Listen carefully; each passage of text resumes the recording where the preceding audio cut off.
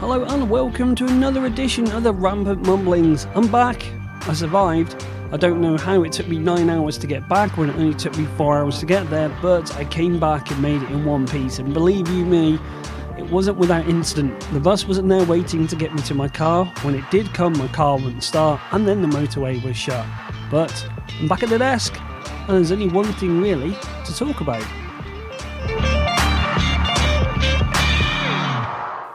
Thankfully, the talking point isn't the rather nice new spiffy music, who I'm going to give credits to at the end of that show, but it's this whole Apple versus FBI thing. And already, it's become more than about one person and one phone. It's turning into something big, and I really do sincerely believe it's going to change the world of mobile communication. And we're not just talking about the handheld devices. This will go through laptops, it will be surveillance and everything else. But don't worry, it's not going to just be me giving my opinion. I've got a guest on the show. So once again, joining me to discuss this whole FBI versus Apple shenanigans is Mr. Carl Madden, who is the expert at the tinfoil hat conspiracy theory. So who better to have on the show with me? You see, I know why you say that, dude. I know why you say. I got a lot of stick for that online as well. But this, ironically enough, this isn't tinfoil hat because they are so brazen now. They just do it in public. They don't care. You know, in the old days, you used to expect the government to be sneaky and try and get into your equipment behind your back. Now they're so blatant, they'll just do it out in the open, you know, in the public forum.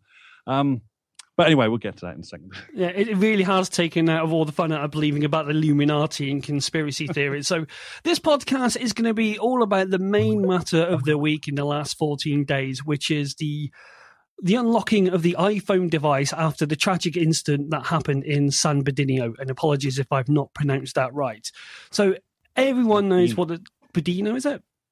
I think so. So this podcast isn't designed to make light of that obvious tragedy. We're looking at now the implications, what the FBI are asking, and what has happened in the last 8 to 9 days since that infamous request has gone through to basically create a new firmware and unlock the iPhone.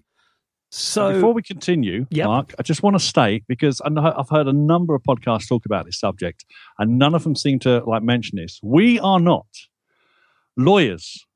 We are not constitutional lawyers. We are not law enforcement officers. We are not CEOs of major multinational corporations.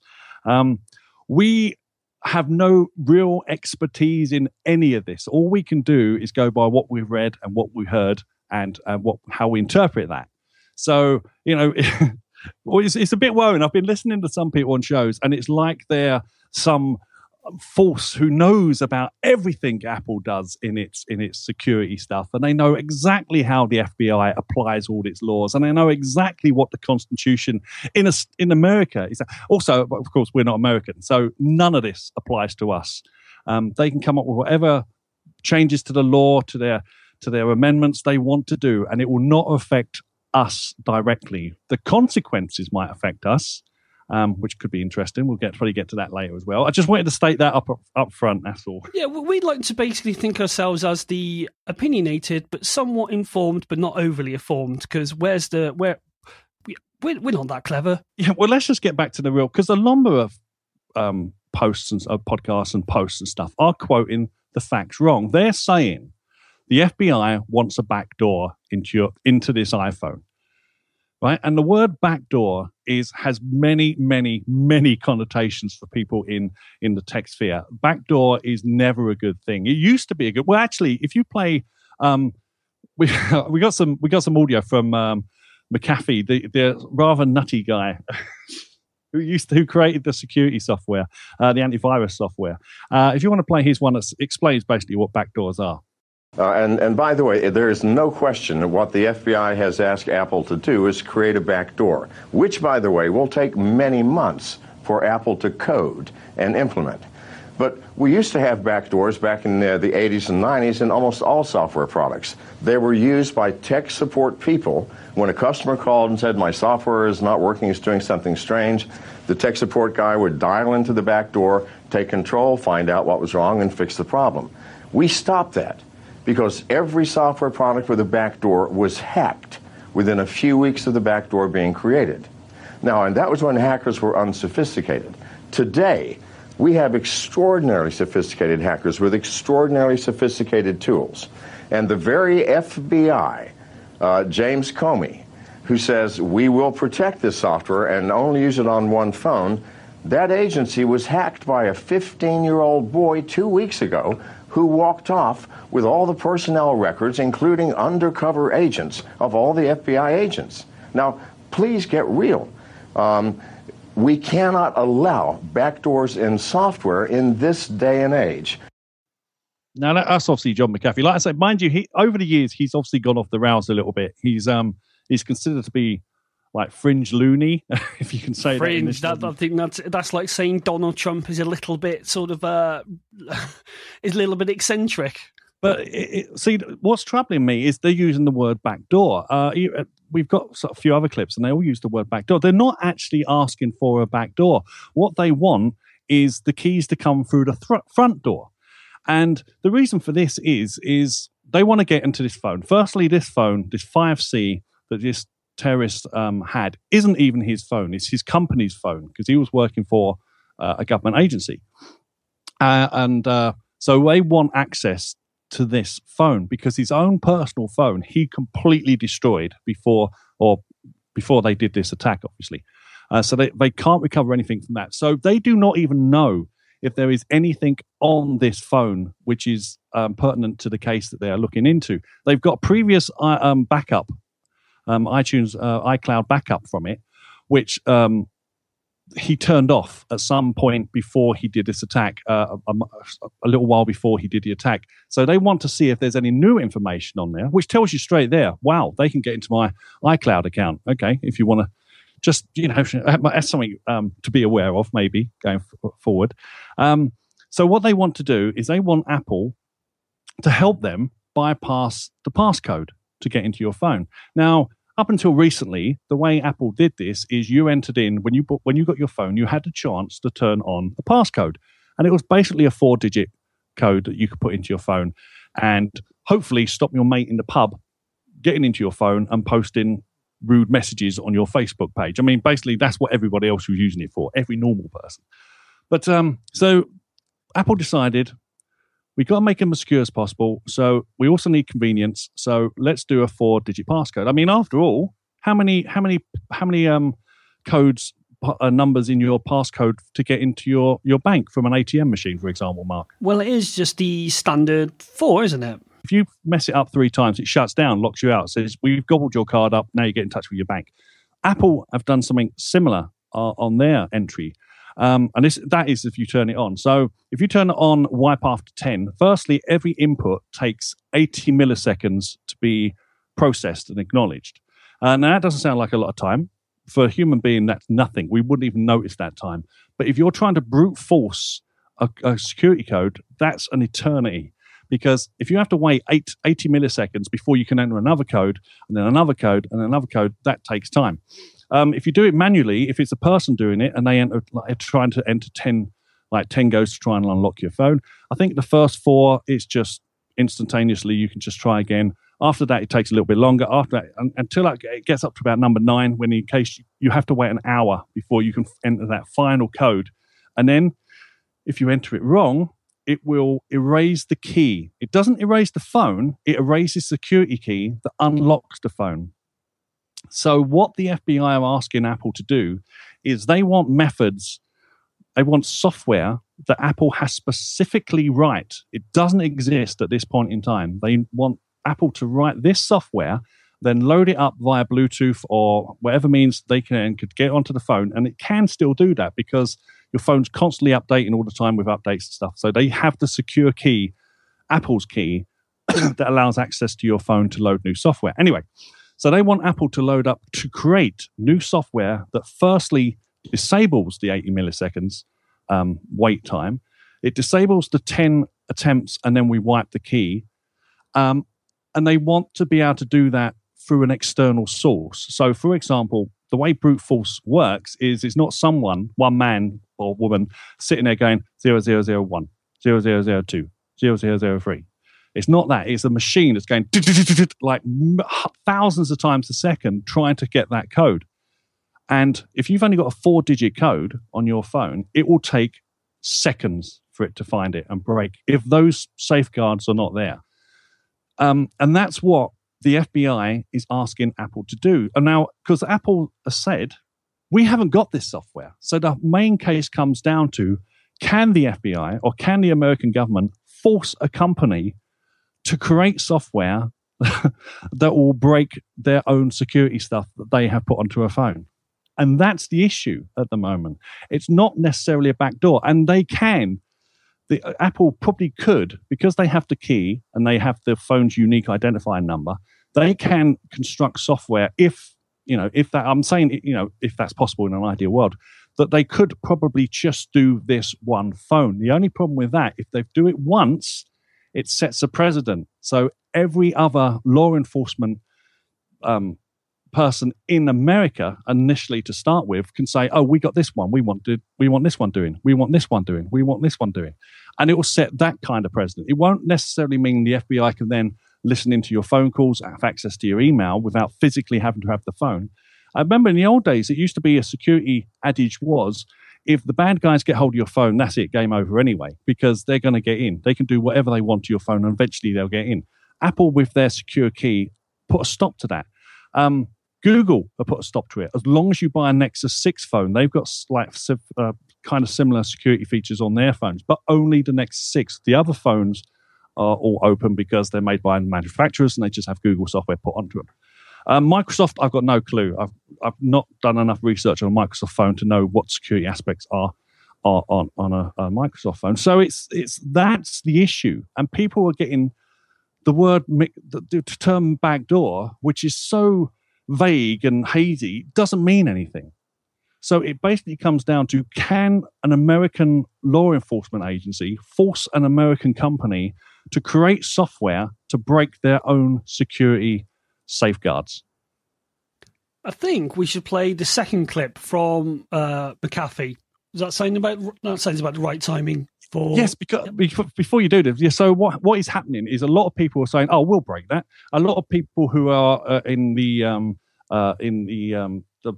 jailbreaking community say, "We can break that." Yes, you can break the jail. You can jailbreak iPhones. This is true. This is not what they are needing to do.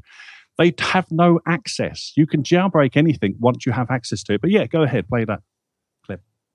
I have offered to the FBI for free to take my team, take that one phone, take it apart, see what's in it, and give it to the FBI. That violates no one. It gives them no backdoors, and it cannot be applied to any other Apple iPhone user. And I'm curious, how long would it take for you to get that information to them?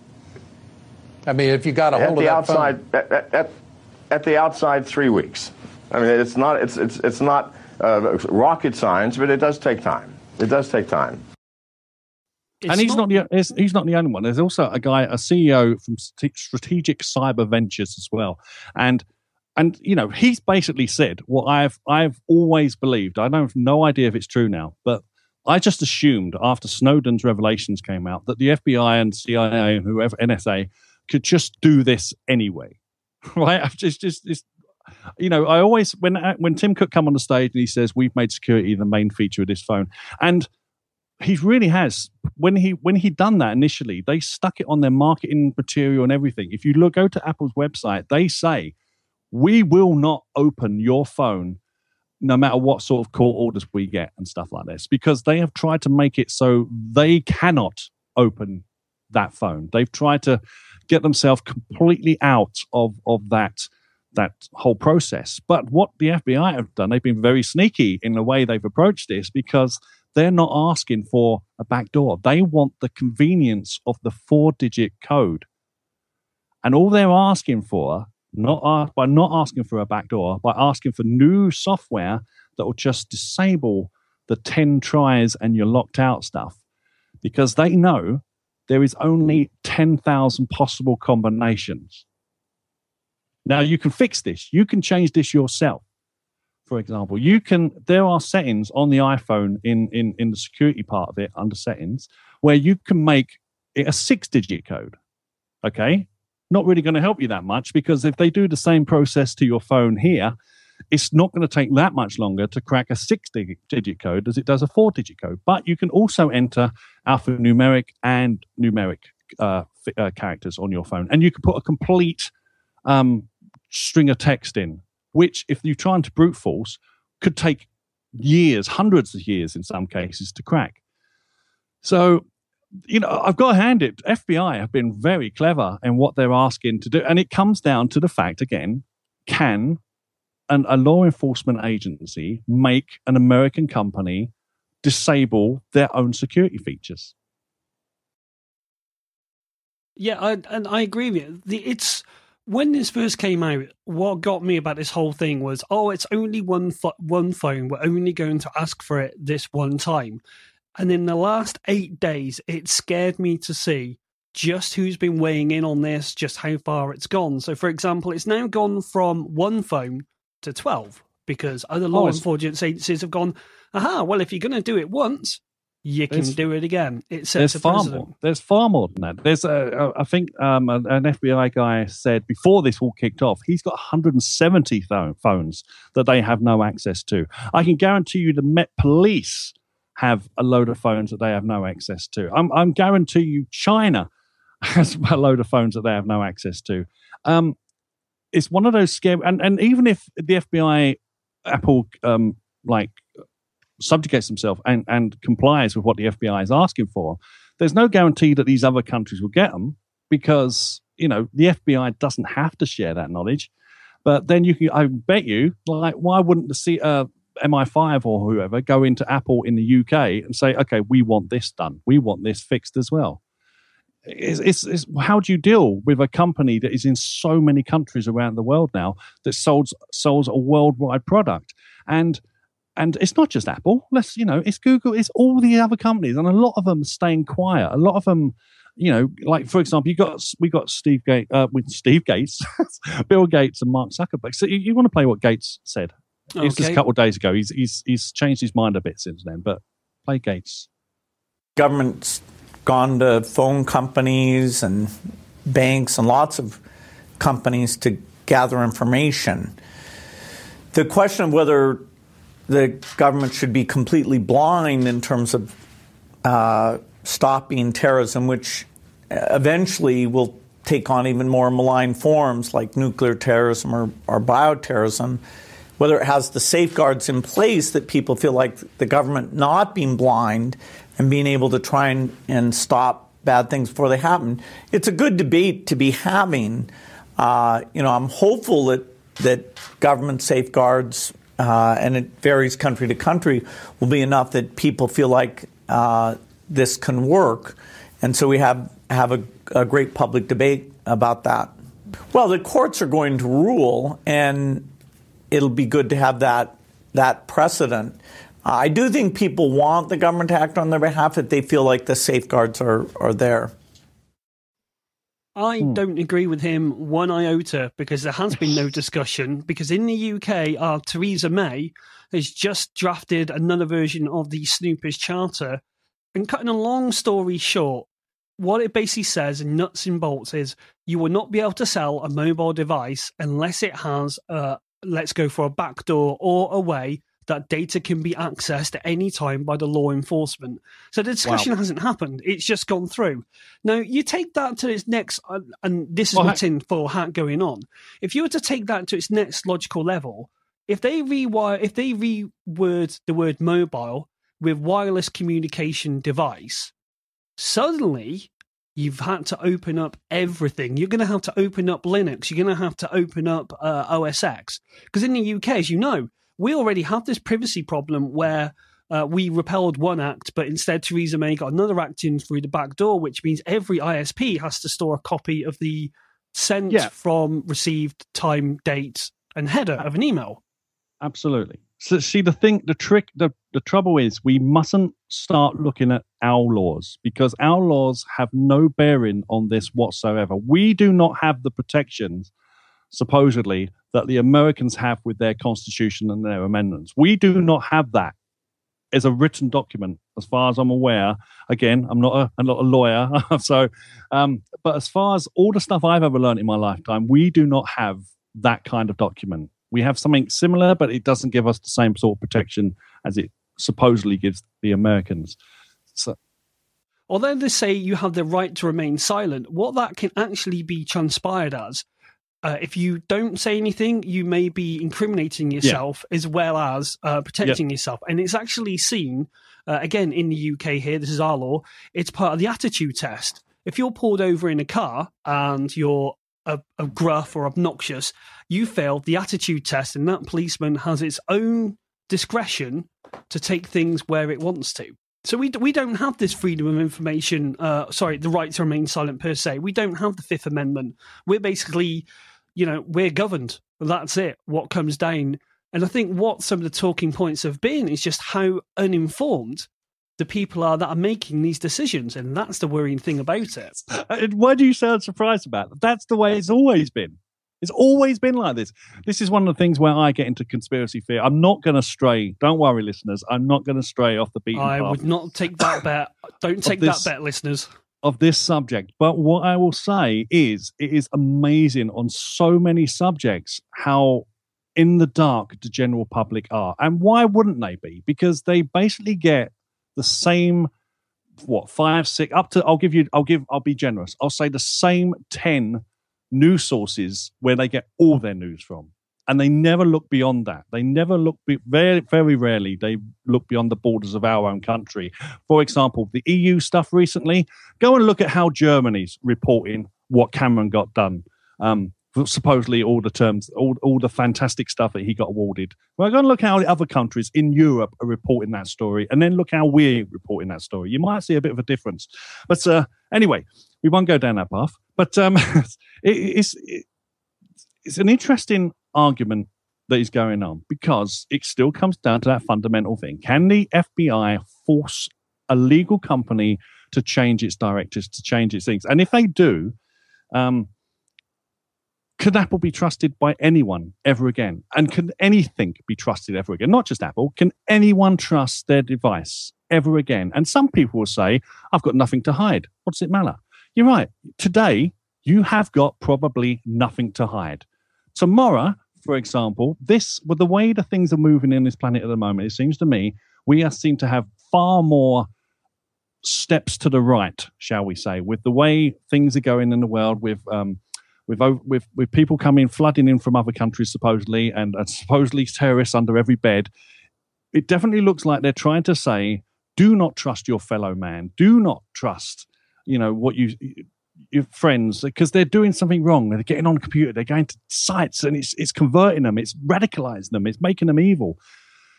If you have a government or a law enforcement system that believes wholeheartedly that you are possibly a criminal, then you have got no rights. And anything you say can be taken out of context and manipulated, and it makes it look like you're a criminal. Chances are you've all got stupid things that we've said or joked or done something stupid about, or various text messages. We've made references to various terrorist organizations as funnies, as jokes, because we think, oh yeah, go on, you're listening in. Just think right. If you take that out of context, it looks like you're a terrorist. And yes, at the moment, we have pretty benign governments, but that can change. History has shown us a benign government, a benign country can turn very quickly in a short space of time. And all they need is someone to look at and say, that's the evil people. We need to change. We need to put them under control. And that is also happening today. And let's not forget, what is the best way to get control? And that's by playing the emotional card game. And I really think this is what the FBI are doing. Now, I've got to come back to a point that I think that, in my view, I'll tell you what, let me just play a clip here from Donald Trump about exactly what I've just said about playing on the political heartstrings of what's happened. So this is Donald Trump talking about boycotting Apple on the back of someone from America saying, what are you going to do for jobs in our country? China has, in my opinion, done the greatest theft in the history of the world when they've taken our money, our jobs, millions and millions of jobs, thousands and thousands of plants and factories closed. And we've rebuilt China. Got to bring them back. We're going to bring them back. And I'm saying I want Apple. First of all, Apple ought to give the security for that phone. Okay? What I think you ought to do is boycott Apple until such time as they give that security number. How do you like that? I just thought it. Boycott Apple. Here's the thing. First of all, the phone's not even owned by this young thug that killed all these people. The phone's owned by the government. Okay, not even his phone. We don't even have to go that far. But Tim Cook is looking to do a big number, probably to show how liberal he is. But Apple should give up. They should get the security. You'll find other people. When these two young people had bombs all over their apartment on the floor, other people saw those bombs. Well, those people, in a certain way, are almost as guilty as the ones that did the shooting. We got to get to the bottom of it. And you're not going to get to the bottom of it unless we use common sense. So I like the idea. Boycott Apple until such time as they give that information. I think that's a great idea. Yeah, of course, he also tweeted that from his iPhone as well. But that's, I mean, I can understand. People will listen to that and say, yeah, absolutely. Why shouldn't they? And it's very hard to argue with that statement because these people were terrorists. They killed people, right? You cannot. This is why you do not get the victims of families of murders try.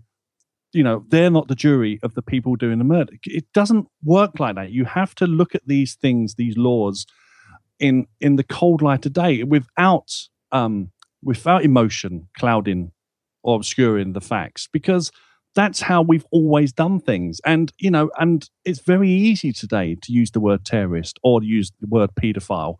That's another subject. It's very emotive, and you can basically make people say anything you want because, from a logical point of view, yes, of course we should help the enforcement agencies with terrorism and stuff like this. Well, why did they pick this case? If they've got so many other phones, why did they pick this case? Because this case has the word terrorist linked to it, and it's very emotive. You beat me to the point I was coming to there, because terrorism is a very, very hot subject. And let's face it, ISIS and Al-Qaeda, Al-Qaeda. That's the one. They've been at the news. And I know this sounds like shocking and left-wing conspiracy, but it's true, they've been at the news. So what is the next best thing to tug on the emotional heartstrings?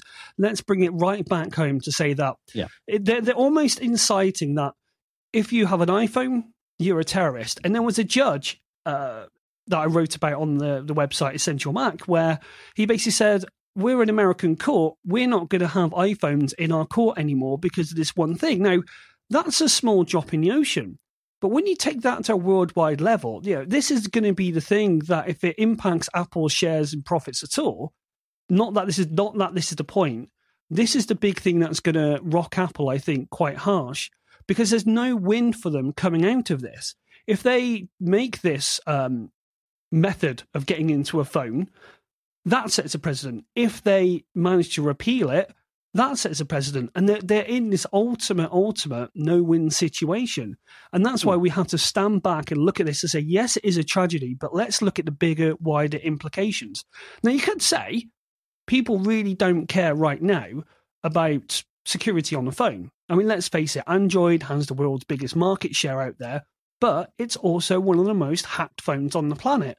That hasn't stopped people buying it. Whenever there's a new malware virus or scam or there's something's being routed, it doesn't stop people, but it could stop people buying Apple.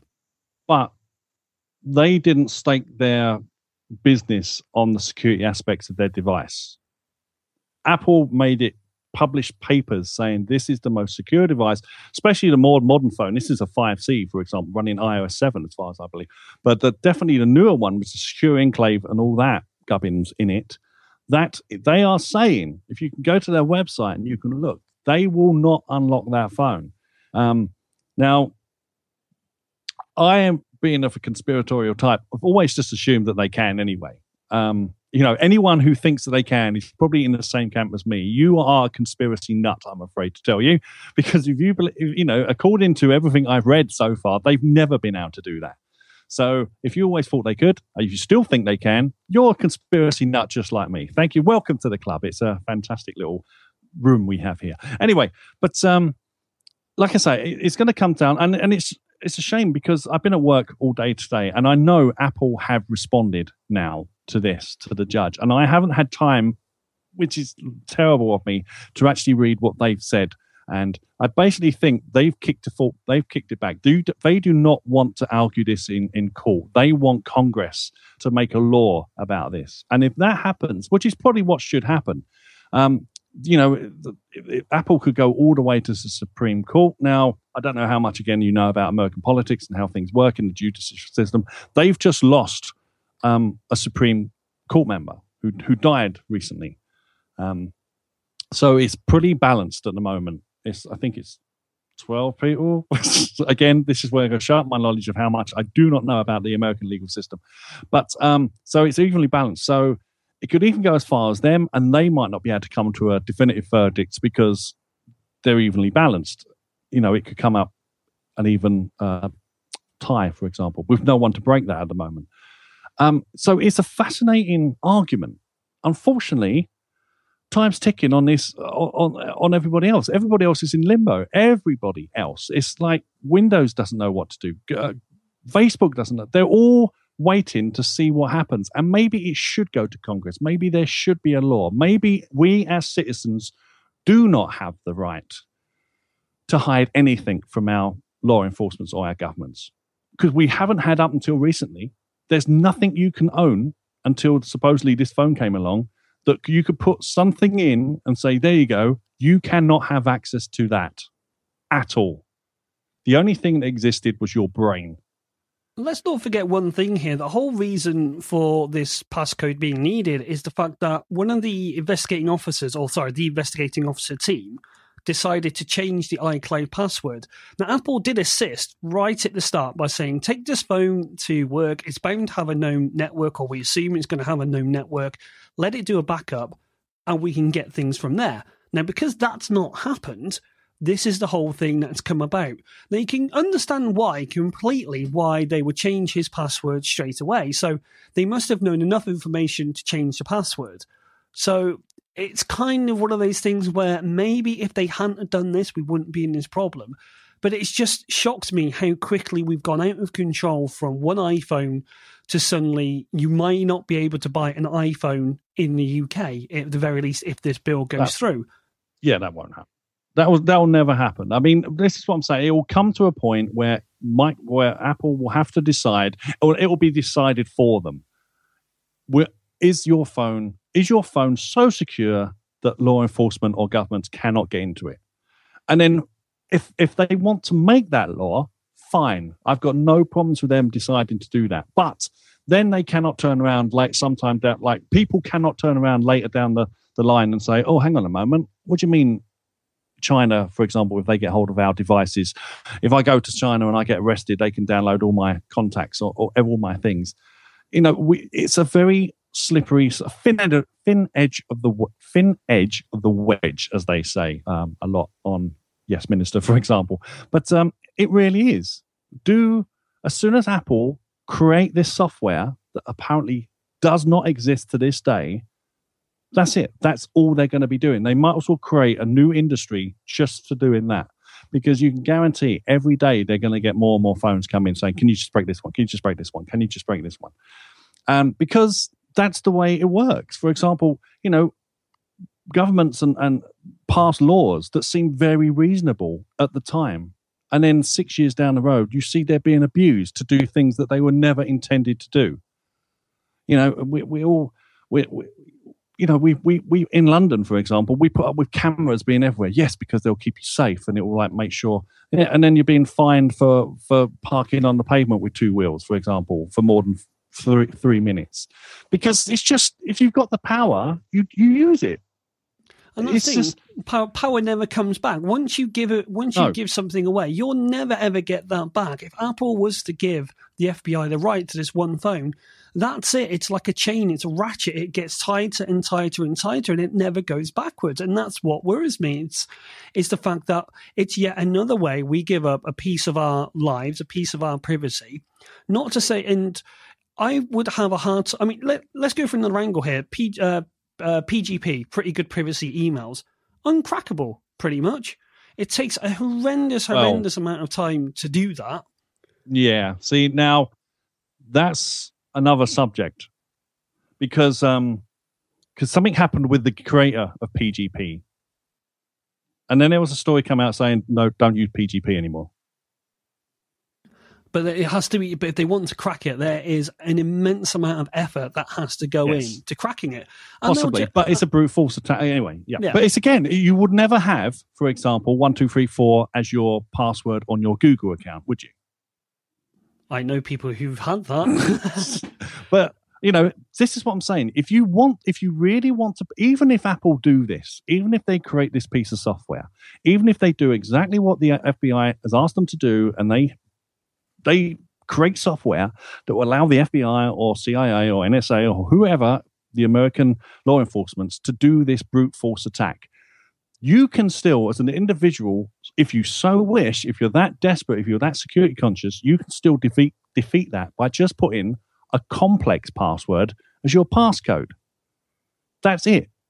It will just take just as long to hack, even if they don't use brute force. It will take years and years and years, possibly depends on how good it is.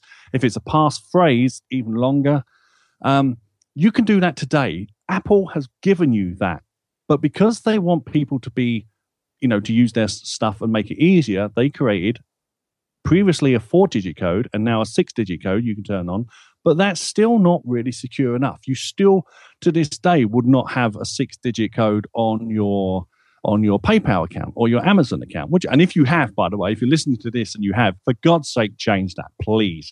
But also, if you've got the same password on multiple sites, change that as well. Unless they're sites that you're not that bothered about. I'm so glad I don't do that.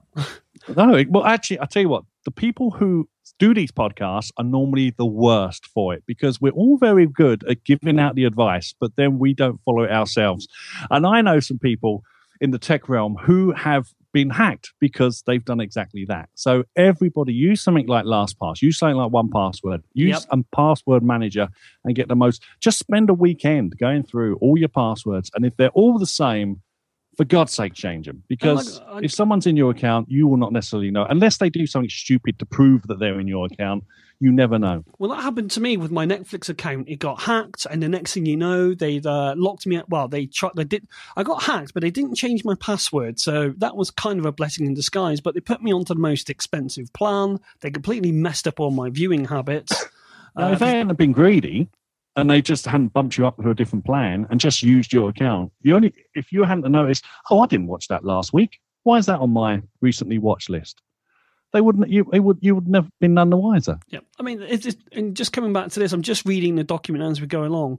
There's been it says and there's news of this court's order broke last week. State and local officials publicly declared their intent to use the proposed operating system to open hundreds of other seized devices in cases having nothing to do with terrorism. Again, this they would not be able to do that because the piece in question, the piece of software in question, the judge has ruled in this thing, it doesn't have to leave Apple's campus, but Apple have to allow some way for the FBI to tunnel into it or be present when they're fiddling around with it. So, because that's not a gaping hole in this whole system at all. No, yeah, but that's what I'm saying. So a lot of these other people are like maybe jumping on board and saying, "Oh, we got this too," but depends how the ruling comes down. Because if they are saying specifically to this one device, now it might be able to use it as a precedent, but I'm not sure quite. I'm not au fait that enough with American law to see if they can then say, well, this isn't terrorism related, so do we need another ruling on this? Because if they can't just go on fishing missions, for example. This is what I'm saying. Nothing's ever happened like this before because nothing ever could happen like this before. So it'll be really interesting, and it's good that they've taken on the biggest. Well, I'm assuming one of the biggest tech companies with very deep pockets who can hire some very good lawyers. And, this is what's going to happen. They're going to fashion this out. Now, it did occur to me, and it's kind of scary to me that John McAfee come up with the same sort of idea. Like, what can the FBI do if Apple says, no, we're just not going to do this? And if you want to play McAfee 3, I thought, as soon as I heard him say this, I thought, oh, God, I had the same idea. Well, I think Tim Cook has got some serious balls, if I can say that word on TV. You sure can. And He needs to stand firm, and we're all behind him. The entire tech community, the people who understand these issues, are behind him. The problem is he has a court order. The judge can send federal marshals armed with AR-15s into his office. What can they do? I don't know. They're going to have to make his programmers work to create this back door. I don't know how they're going to do that. You say, sit down, do the coding, or we're going to shoot you in the head? I don't know. It will still take time. What frightens me even more about this is that a federal judge in America is so illiterate in cybersecurity that they would allow this order to go through. Mm-hmm. Donald Trump, the lead Republican nominee, he said, we need to boycott Apple.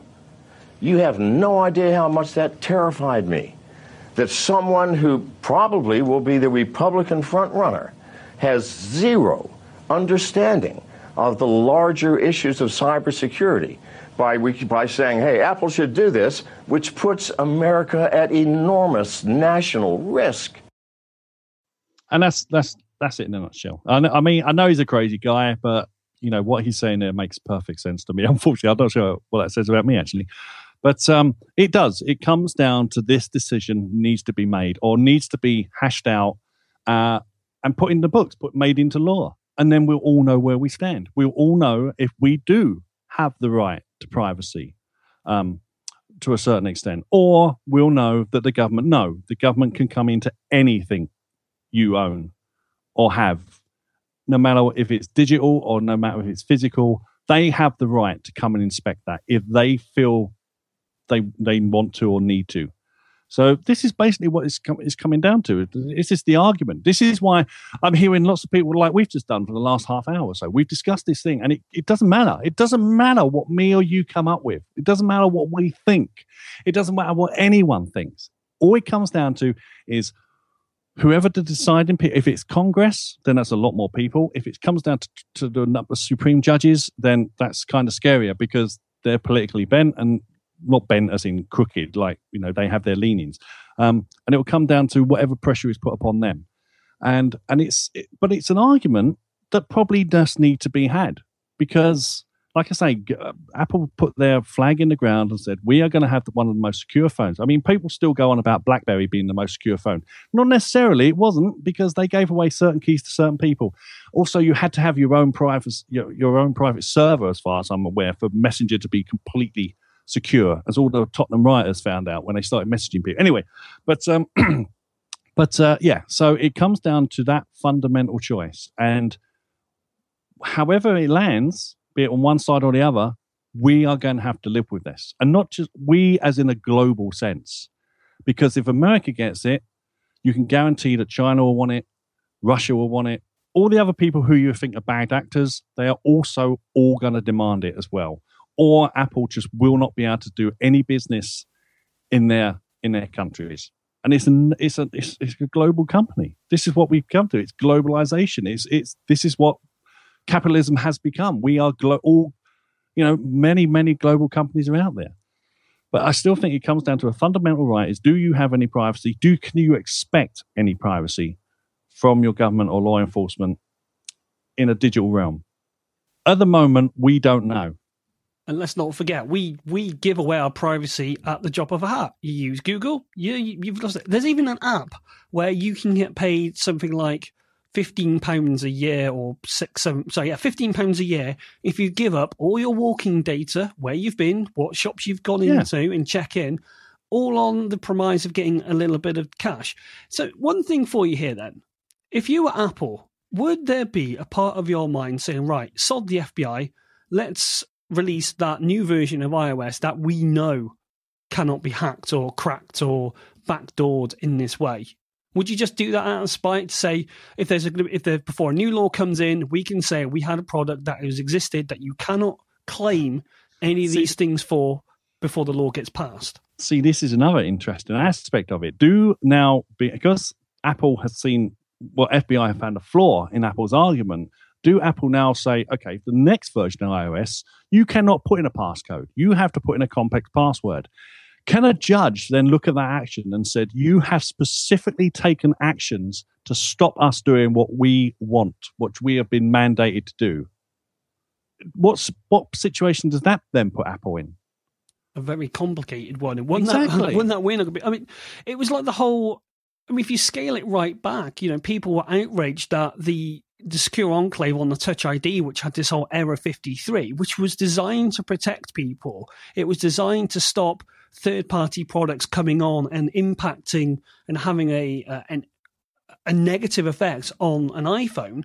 People were in uproar about it, that a security device didn't work, or Apple would say, right, if your device isn't secure, you can't use it. Well, this is the thing. This is the thing with security. Of course. Yeah. If it's not secure, you can't use it. It's as simple as that. Well, of course, that was an error.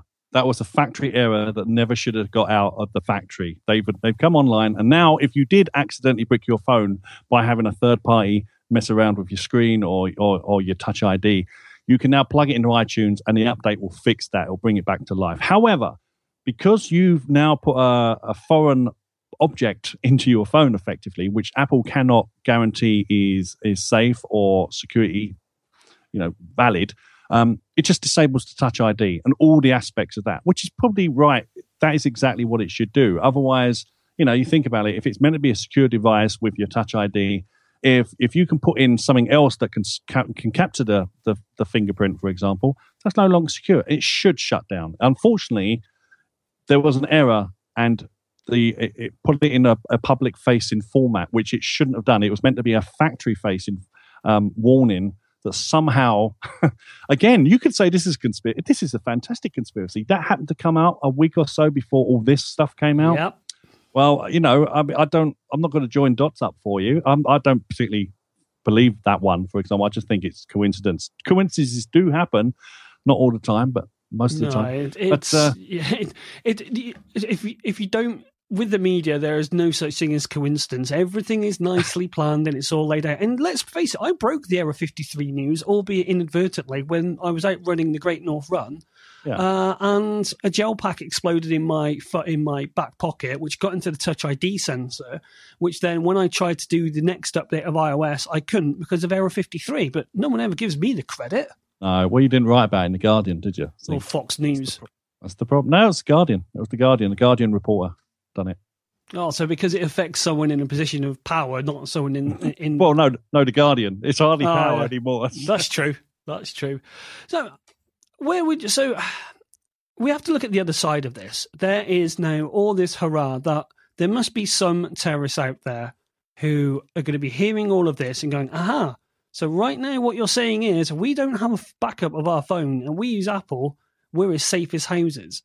Now that is one thing here, but in my view, most police forces aren't proactive, they're reactive. They are reactive in certain cases, but this isn't a case about being reactive. This is something that's happened after the events. Yeah, but it's very difficult to bring that argument in because, again, you're bringing emotion to the argument. You're saying, oh, well, maybe they'll look at the iPhone now and say it's secure. We'll start using the iPhone.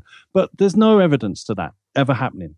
There's no evidence that, whenever they capture these people, whenever they do something and they get themselves shot and they blow themselves up, there should be a massive data of who they was talking to, like who knew them, who physically knew them, where they physically lived, no matter how much they scrub the place before they go. There's got to be clues and evidence within that household. I mean, it's just crazy. What I'm saying is I do not believe everybody who's a terrorist has their entire terrorist life on a phone, and that's it, right? It boggles the mind if that is the case. It's crazy. But you cannot go down that path. You cannot, because there are some idiots in the world who think the way they supposedly can get God to look at them and smile at them on them is to kill other people. Then those people have existed for thousands of years. There's always some idiot who's willing to kill someone else to make them, to supposedly bring something they want to exist. It's basically they're idiots, right? They're mad. They're completely. If you're willing to do that, if you're willing to murder someone else, if you're willing to kill someone else, if you're willing to torture someone else, then there's something fundamentally wrong with you. And no matter what, you're just going to be that person. It doesn't matter what phones you use or what products you use or what TV show you watched or what video game you played. There's something fundamentally wrong with you, and that was always going to happen as far as I'm concerned. Hopefully we can catch it before you actually go through with it, but then, but then you get into all kinds of other arguments. And this is why you have to focus on the main argument. And the main argument is do you, as a citizen, this is what I feel is the main argument, do you as a citizen have the right to complete privacy from your government or law officials, or do you not?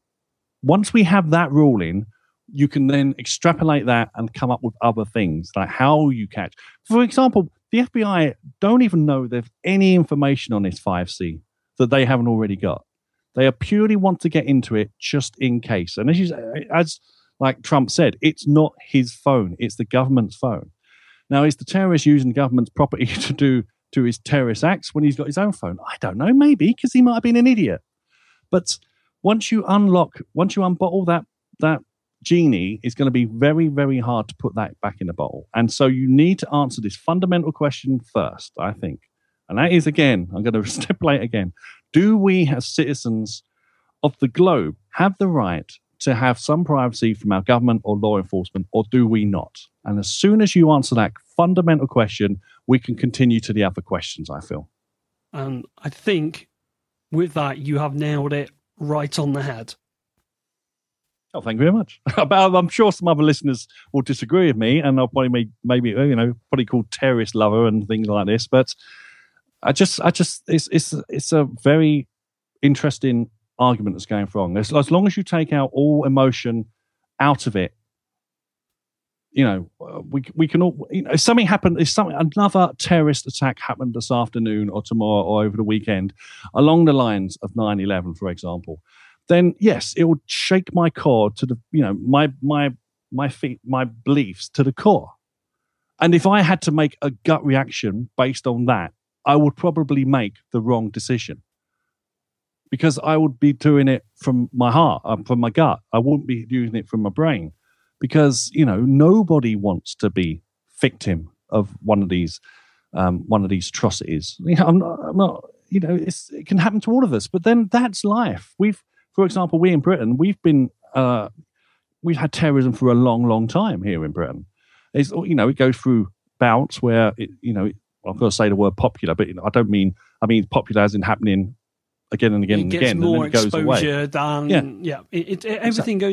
Everything goes in a news cycle, and this is what I hope happens with Apple, is that Apple actually said, we want to discuss this behind closed doors, so we don't end up having to go, as we keep saying, the events are tragic, but they want to avoid that, and so they should. And this should be held behind closed doors with a company that has. I don't agree. No, I think this is great. It's just why it surprised a lot of my friends. I'm saying this is great. This is a discussion that needs to be public. If they were going to come up with a law that affects everybody in a country, in this case USA, then the public should know that up front. They shouldn't be done behind closed doors. When you go stuff behind closed doors, that's where conspiracy comes in. That's where malpractice can come in. This is where things can go wrong, when they happen behind closed doors, when they happen in the cold light of day, where anybody who wishes to show an interest can look at them. That's when things get sorted. If it comes to pass that the FBI make Apple unlock their phone, then that should tell the rest of the US, initially anyway, that is how your country has gone. You no longer have privacy on anything, and you should be aware of that. I just feel that's the way it is. If it's happened behind a closed door and you didn't know that little factor changed, then that's bad. That is a totalitarian state, as far as I'm concerned. The fact that they're having this argument is in public actually fills me with a small measure of happiness. What's getting me is the amount of figures that are now stepping up and out of the wild to say we are in support or we're not in support. And I've just read now that Jesse Jackson has said the government demand that Apple create software to hack its iPhone is an overreach. Privacy and civil liberties must be protected, Jackson said. And he's into civil liberties. And of course, I'd be so very surprised if he didn't come. But this is what I'm saying. This is where they're focusing on different arguments. Whereas it comes down to for me anyway, one fundamental decision. Do you want it or do you not want it? You're going to get everybody on the planet who listens to this story is going to have one view or another, and that will be based on their experiences through life. If they've been persecuted, they do not want the government snooping into what they do. If there's certain sections of society preying on another section of society, they don't necessarily want it to happen because the other person they feel might be able to get hold of it. They can't because they can't get Apple's secure key. But it doesn't take much. All it takes is a very loud voice to start putting these little worms in people's ears. And then the whole story is happening now. As you say, if you are reading stories now that, no, that's not what they're asking for. They're not asking for a back door. They're asking to get through the front door. It's very simple. And then you can stop them as it is at the moment. You can stop them from doing it. And even if Apple built the software that they want, you could still stop them from getting through the front door by just having a very complex password as your passcode entry. It's up to you. Yep. I agree with you on some points and I disagree with you on some points. Good. But that's what's made this very interesting is that a lot of the tech shows, like you said earlier on, have suddenly come out and started thinking about the politics, and it is actually inviting discussion. Like I said, my view is if it's behind closed doors, it means that it becomes a matter of the law and it's all fact. Whereas right now, it's just becoming there is still the emotion tied up in it all. I think on that, we've pretty much cracked it. We've pretty much had our bit. We've had our thing to say. Is there anything else you want to add? No, but if you disagree with any of the things I say, you want to call me a terrorist or anything like that, my email is, my Twitter is @OceanSpeed. Claw 0101. Yeah. Okay. Carl, as always, it's been an absolute pleasure to have you on the show. Thanks for coming on after our rearranged schedule. And yes, it's great, and hopefully we'll get some feedback. You'll be able to leave feedback on the website right at the bottom. And if you want to, send one of us a message, and we'll probably have more to discuss about this as further facts become available. Hopefully you've enjoyed that, and what better way to round off the podcast with the return of Nemo's hardware store, and this time John Nemo from the mymac.com website has someone called Biggers who's going to talk about some Puro IEM 500 headphones. John, over to you. Welcome back to Nemo's hardware store. John Biggers is our special guest today. Good to have you with us, John. Glad to be here. What are those unusual headphones you've got in front of you? Today we have the Puro Sound in-ear monitors with dual dynamic drivers. And that website is purosound.com. Can you spell that for us, please? It's Puro as in P-U-R-O, sound, S-O-U-N-D.com. All one word. And what's the price in the United States? The price is $109.99 with free ground shipping. Let's call that $110. And you get a 30-day satisfaction guarantee from the company. We will have the links on our website for both buying and information for the Puro Sound in-ear monitors with dual dynamic drivers.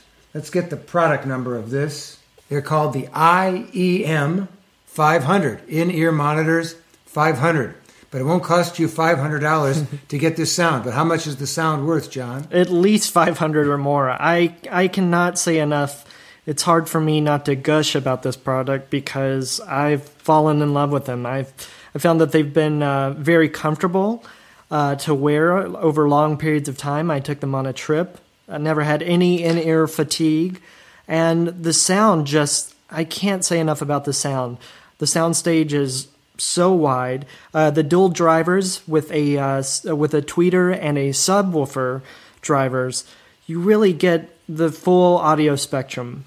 Now, to look at these, they look like something that were constructed in a metal shop by a high school class. But can you give us a more refined description of that? They do. They have this very robust, surprisingly substantial construction, given how small they are. They have a riveted metal, I don't even know what you would call this, but with some mesh covering over the ends. And then this leads, of course, to the earbud piece, which extends a little further into the ear. but really, really well constructed and surprisingly comfortable. And even though they look like they'd sort of pull you over from their weight, they're not that massive when they're in your ear? Not at all. I did not notice them. I was curious about that at first, given the size of them. They were definitely larger than some of the other in-ear monitors that I've tried, but once they were in, I found them to be very comfortable. And there are good pictures on the website. We will have that link. Now, you were listening in the back of a car when some loud talking and an audiobook was happening throughout the entire car. How were you able to isolate using these in-ear monitors from Puro Sound, the IEM 500? Well, Puro really pushes the importance of the seal, which, once you get the seal correct, any outside noise is essentially isolated. And Puro gives you 5 earbud sizes to choose from, where other companies I've seen at the most 3. So they really do give you a wide range of sizes for you to choose from. I tested a few, finally got the seal right, and once I did, all outside noise was essentially gone. What kind of tote sack do they come in? Oh, that's the other thing that I love. It comes with a very soft knitted case.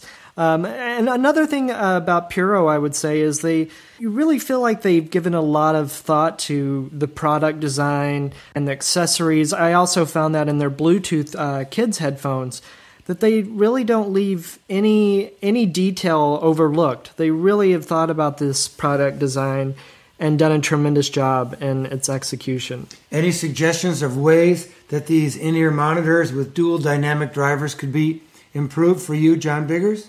I have 2 suggestions. For me, the vocals tended to be a little bright and very forward, which for some music wasn't as tiring.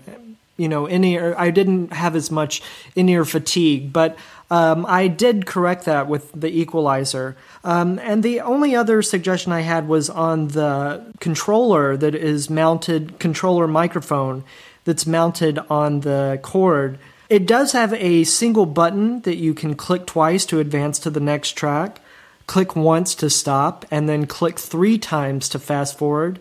My only suggestion would be to add a volume control, which they did include on the Bluetooth children's headphone, and I would have liked to seen it implemented maybe in the remote here somehow. What about the value for money for $110 in the United States? I don't think you can do a better job at that price point for a pair of in-ear monitors. And I've tried many from Sennheiser, Beats, Sony, Etymonics. I've tried very many, and I haven't seen anything this high quality at this price point before. So should we stock these in Nemo's hardware store? Without a doubt. How many should we order? At least a squillion. Thanks a lot for visiting us, Nemo's hardware store. John Biggers, we appreciate your comments. And Puro Sound, well done. Thank you once again, John, for another brilliant interview with John Biggers about the Puro IEM 500, and you'll be able to find more details about this on the website and also an affiliate link. But first, you'll be able to find out more about John and his reviews, including a written review over on mymac.com. Now, on our website, you'll find a little affiliate link, and if you click on that, that helps you support this show, because we get a very small kickback from Amazon on anything you buy. You could go there and purchase some socks. You could go there and purchase some sandals, even though it's way, way, way too cold. Whatever you purchase, we'll get a very, very small amount in the form of commission from that sale. You don't have to tick anything. You don't have to do anything. You literally just shop as normal. The price doesn't get affected on any way whatsoever. We just get a small kickback from Amazon. So if you're shopping for anything, especially what with Easter just around the corner, do consider using our little link. And I think that's going to be a show. I hope you've enjoyed the talk back that Carl and myself had. Again, you can find Carl on the macinforth.com website. You can find me on the essentialmac.co.uk website, John on mymac.com. And if you want to get hold of me, you can do by following me on the Twitter, which is at Ocean Speed. And until next time, Stay safe, everyone. Be careful. Keep your chin up. Don't let the bad news get you down. And until next time, ta-da.